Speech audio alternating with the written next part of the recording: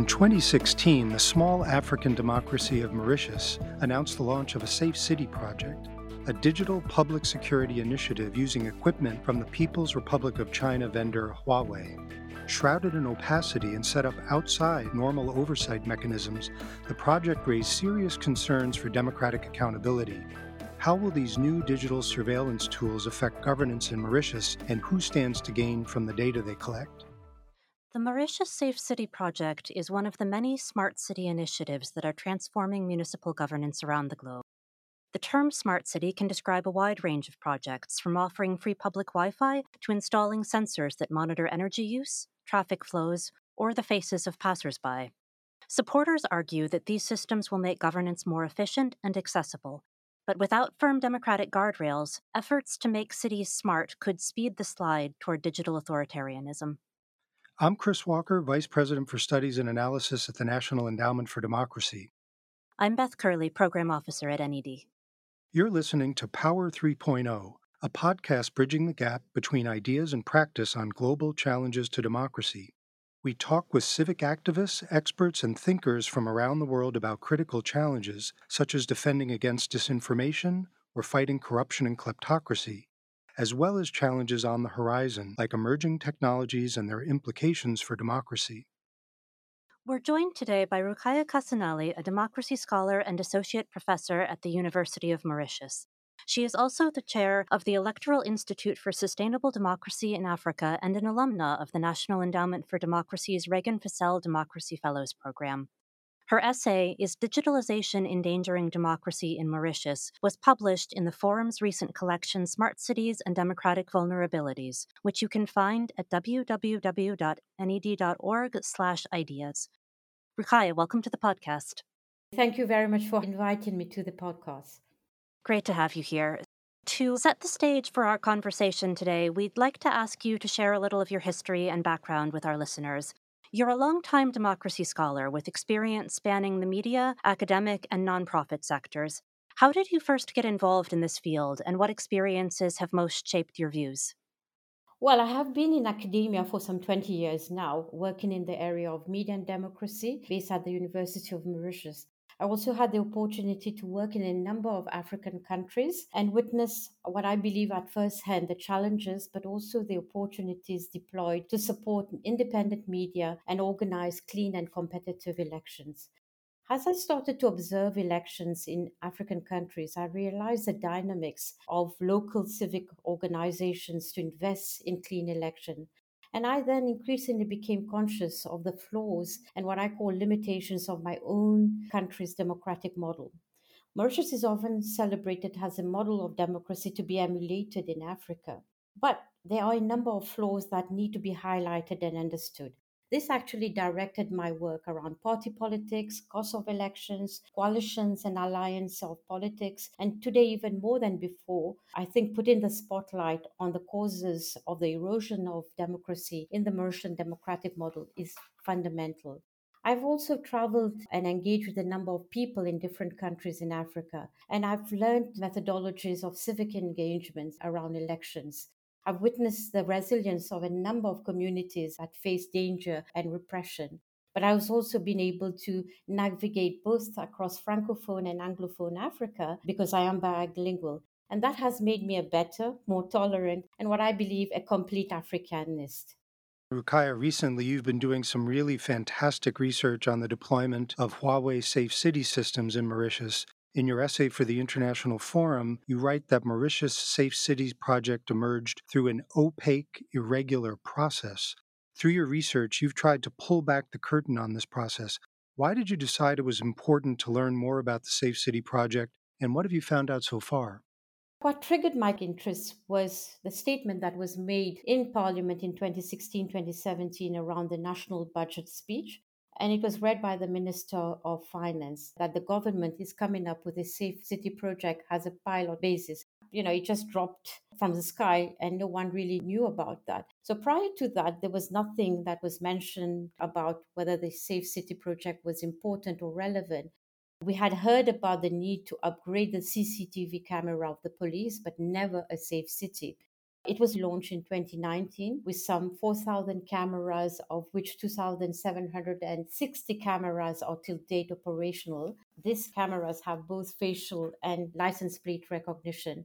I started to really dig into the Safe City project as part of the Hoover Institute China Global Sharp Power project, in which I was invited to contribute an essay.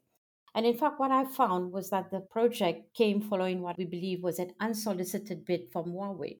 Never was there a full blown project actually envisaged. And this full blown project is costing the merchant taxpayer something to the tune of 455 million US dollars. So there has been a lot of opacity and a lot of closed doors about why this project came. The second element that really caught my attention was the usual procurement process was not followed. There's a procurement act in Mauritius that ensures transparency of projects, but this was bypassed. And the government of Mauritius selected the Mauritius Telecom to provide security equipment, related hardware and software, and licenses for the Mauritius Safe City. The supplier in this particular case was Huawei. So again, the choice of the Mauritius Telecom was calculated, as the latter is a private company which escapes any form of public scrutiny. The second element was a contract that was signed between Huawei and Mauritius Telecom, and there was no way of finding any details pertaining to the contract. A second contract was also signed with the Mauritius Police Force. The Mauritius Police Force has the jurisdiction of the Mauritius Safe City project. And again, there was a confidentiality clause that locked any form of information to be disclosed. So this escaped public scrutiny. The second element, which was a cause for concern, was the ownership and use of data. We were not sure about who was actually owning the data. Is it the government of Mauritius? Is it the Mauritius police? Because we believe that there is a framework called the Main Command and Control Center, which hosts and stores data for a maximum of 30 days. But after that, where did that data go? There was a suggestion that this data went into the cloud. Was the cloud owned by Huawei? Was it owned by the government of China? There was a lot of mystery. There was a lot of confusion. There was a lot of lack of information about really where the data was going on. The third element also that I found was the narrative around safety and security. It was being pushed to justify the Mauritius Safe City project, but it was not really convincing because cameras and footage were not always available when they were needed. And there was a particular case that drew my attention. There was the murder of a political agent in 2020. And when the footage of the camera, of the Safe City camera was sought, it had miraculously disappeared. So we wonder, in terms of really what usage is the footage of the Safe City being used? Is it being used to really promote security and safety, or is it all about surveillance and control? And I think the last element that really brought my attention was the utility of such a project. Costing 450 million US dollars to a small island state brought in a lot of question in terms of the public debt that would ensue. So these were some of the findings that made me realize that this was a project that needed to be brought into the public space. Thanks, Ruqayyah. So clearly a number of causes for concern there, and I'd like to turn a bit to how that intersects with the broader political context in Mauritius. One concern that's been very central to our emerging technology work here at the Forum is what happens when governments acquire new digital tools in an environment of democratic backsliding. This is a challenge that people are facing across all regions with the world in what Freedom House calls the 16th year of democratic backsliding. And in your essay, you write that you see signs of democratic backsliding in Mauritius as well. How does that political context shape decision making around the Mauritius Safe City project? And what might it mean when we think about that project's future impact? A very important question, and I think it also situates and contextualizes the coming of the Mauritius Safe City project. In fact, it came with the absence of a well thought legal and regulatory framework. And that was very important to highlight because the absence of such a dedicated legal and regulatory framework allows the Mauritius Safe City to lend itself to abuse and control. In fact, the Mauritius Safe City operates currently under the Mauritius Data Protection Act of 2017. And Section 44 stipulates clearly that personal data shall be exempt from any provision of this Act, where the non-application of such provision would be, in the opinion of the Prime Minister, be required for the purpose of the safeguard of national security, defense, and public security. So here we find one person, the prime minister, being able to, through his authority, reverse the act's ability to protect data privacy and protection. So I think this is the greatest concern around how is a safe city, or how can the safe city be used in the hands of control and surveillance. And in fact, since its proposal in 2016 and its inauguration and rolling out in 2019, we see that the political context in Mauritius has become extremely fraught. There has been the intimidation of opposition members, there's been the crackdown on citizens, there's been the slow collapse of key institutions. There has been the instrumentalization of the police force. Anti corruption agencies have been captured. The independence of the central bank has been compromised, and the list goes on. In fact, a number of key organizations have actually situated, and when I look at Mauritius' democratic decline, it situates itself more or less around when the safe city happened. We need to actually dig a little bit more into that. But, VDEM in its 2021-22 report identifies Mauritius as one of the top autocratizing countries in the world. The Afrobarometer 8 and 9 round talks about the drop and decline of satisfaction in democracy among Mauritian citizens. And the latest international idea that came out last week actually talks about the slow decline of Mauritius as one of its top highlights. So when we look at the Mauritius Safe City project, I believe personally it is just another feather in what I call the authoritarian toolkit, and that the current regime and ruling party is using it to consolidate its power. So my greatest concern around the Mauritius Safe City project is the upcoming election of 2024. We're due for a general election in 2024, and we believe that the control and surveillance and fear can be used, and data security can be sort of actioned upon, and the movements of opposition party leaders to crush dissent, to discipline citizens, to rein in and bring in Big Brother. So my concern is in the future around what that safe city can be used in a fully fledged manner to actually crack down on dissent and control political parties and political and civil liberties. That's my greatest concern in the years to come. Thanks, Rukaya, for those important but also very sobering observations. Turning now for a moment to the external dimension of the Mauritius Safe City project, you note that the controversial PRC based vendor Huawei is the main promoter of safe cities across Africa and beyond. Why might Huawei's role in the Safe Cities project be a cause for concern? And based on your experience in Mauritius, what recommendations would you make to researchers and activists in other settings where governments are acquiring or thinking about acquiring surveillance technology from Huawei? Thank you. I think this question about Huawei is a fundamental question, but we need to answer it without actually unnecessarily dealing with what some people call the Chinese bashing syndrome. I think one of the main concern about Huawei is the manner in which it conducts its business. In the case of Mauritius specifically, Huawei has been present on the island since 2004. When we look at Huawei in Mauritius, we see what I call a quasi monopoly of Huawei. It is in the retail business, it's in the infrastructure business, it's in the service business, and more importantly, since 2018, it has been in the knowledge production business. Let me give you a little bit more details. For example, in the infrastructure support system, it is the one that has rolled 3G, 4G, and is experimental with 5G on the island.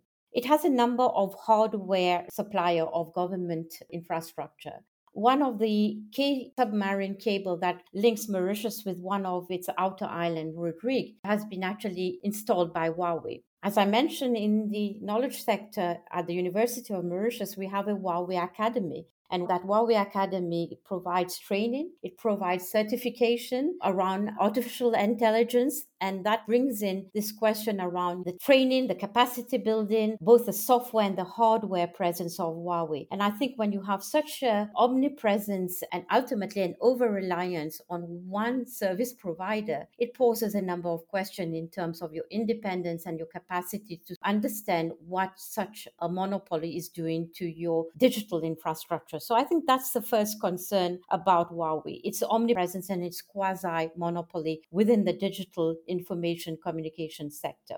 In terms of recommendation, I think it is imperative to get government to bring it and drag these types of discussion into the public debate.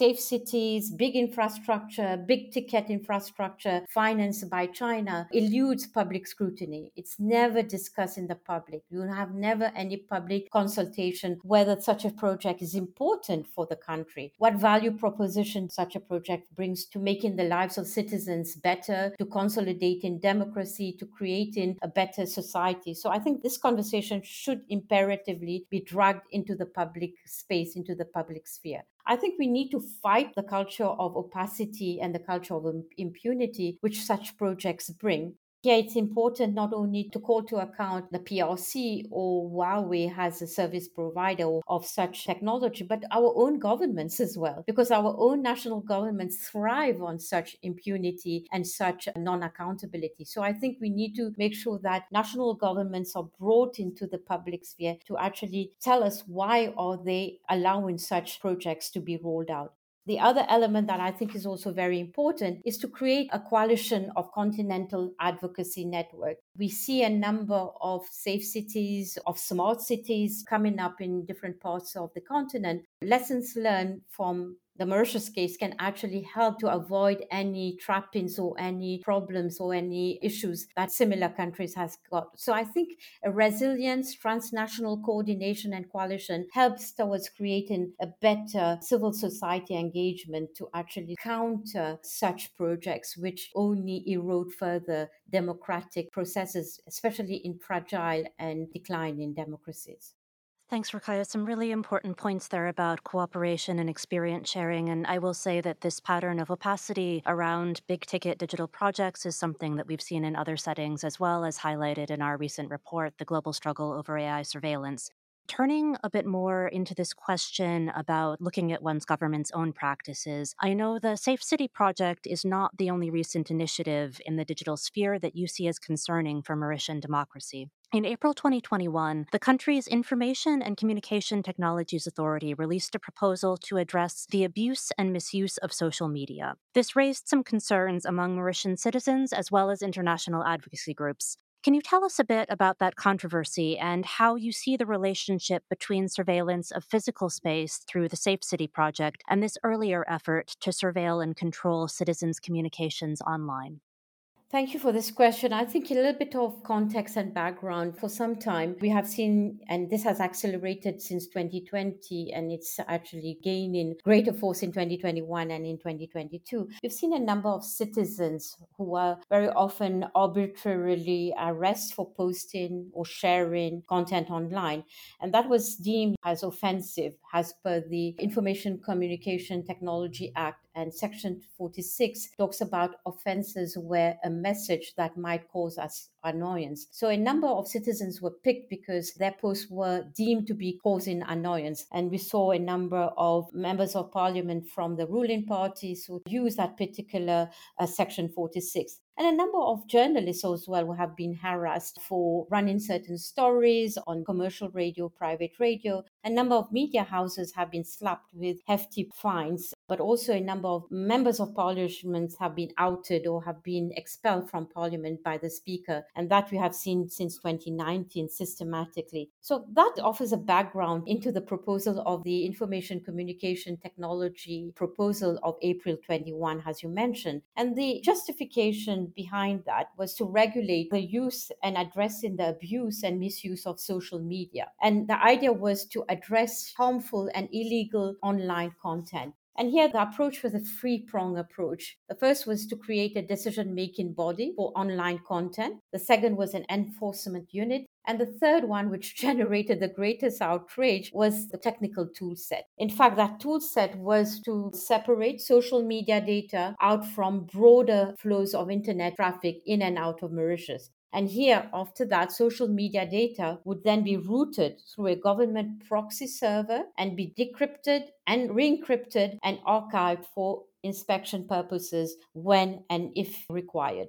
In fact, this was seen as a direct threat and interference to the free flow of information, the very much and highly cherished civil liberties and political rights of the Mauritian digital citizen. And the backlash was immediate. And I think it was very interesting that we saw some 1,500 responses. We saw the Mauritian civil society come together in this coalition. We also saw a continental support from NGOs to actually say no to this ICTA proposal. And very quickly, the government shelved that particular project. But at the end of 2021, we saw a number of amendments to the Information Broadcasting Act and the Information Communication Technology Act, and also the Cyber Security Acts, which have been abandoned to try and tighten up certain liberties. So I think for the moment, this controversial proposal has been shelved, but some civic advocates talk about it being, you might come back in the lineup to the 2024 general election. So I think we are not totally in safety, so we need to always and continuously be vigilant. But one good thing about that, it brought civil society together in this common voice towards,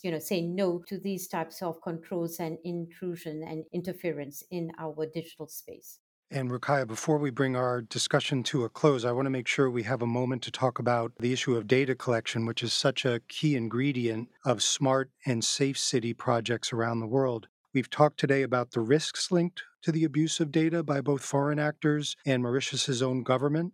What would you consider to be the most urgent steps Mauritius and other rapidly digitalizing countries should take to ensure that public projects which collect data follow democratic norms? And how can fragile democracies leverage the benefits of digitalization without undercutting human rights? I think this is a fundamental question, and thanks for bringing that, Chris. I think indeed many of us who are in the data space realize that data is one of the greatest curse of our current society, but it also has infinite value and it has to be used very wisely. And we need to know how to learn how to use it wisely.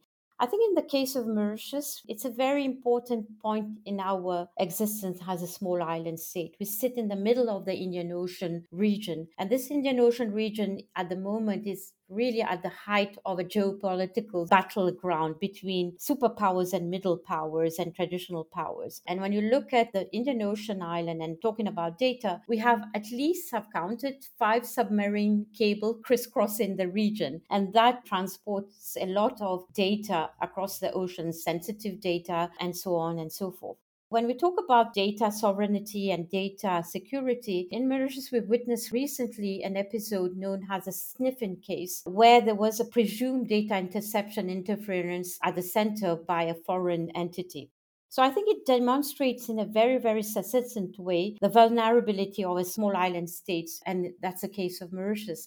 Now, the most urgent steps that we should consider as we engage into this data economy is to have a dedicated regulatory and legal framework around digital infrastructure. Some countries have it, but some countries do not action upon it. Implementation of the full force of the protection and the legal and regulatory protection for citizens is not there. The second element is to when and how to justify the term national security. We've seen on many occasions national governments using the national security trump card to sort of hide behind those issues, and they can very easily allow interference and control to happen. So I think this national security trump card is too often open-ended and vague, and very often used and abused by national governments. So I think we have to be very careful in understanding what national security means. And national security should also include human security, because I think citizens are also very much at stake and at risk when we're talking about exposing the security and the national data of certain digital citizens.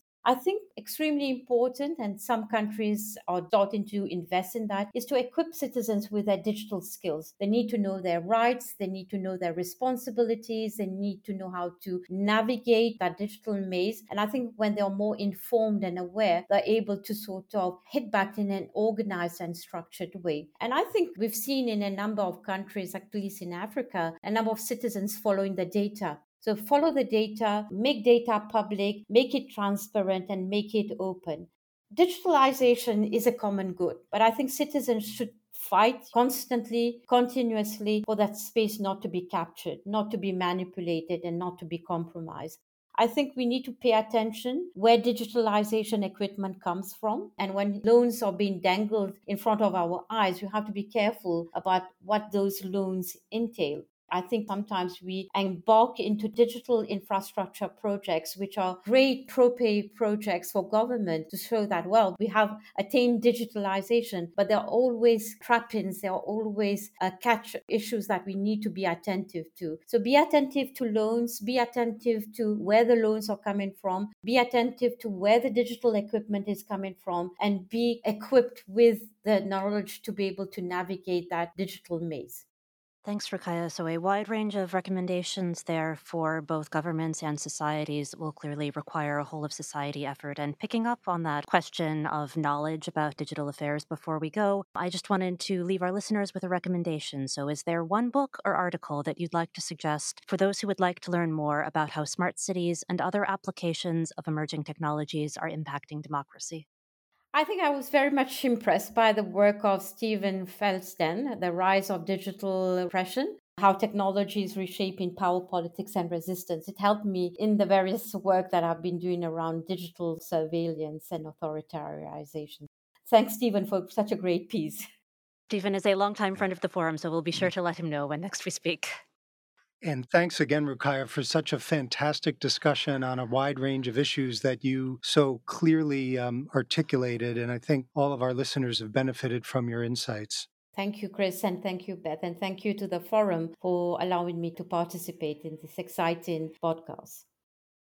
That's all for today's episode of the Power 3.0 podcast. For more on these issues, check out our companion blog, Power 3.0 Understanding Modern Authoritarian Influence. You can find additional resources, including our recent report, Smart Cities and Democratic Vulnerabilities, on the NED website at www.ned.org/ideas. And join the conversation with us on Facebook and Twitter, where you can find us at Think Democracy.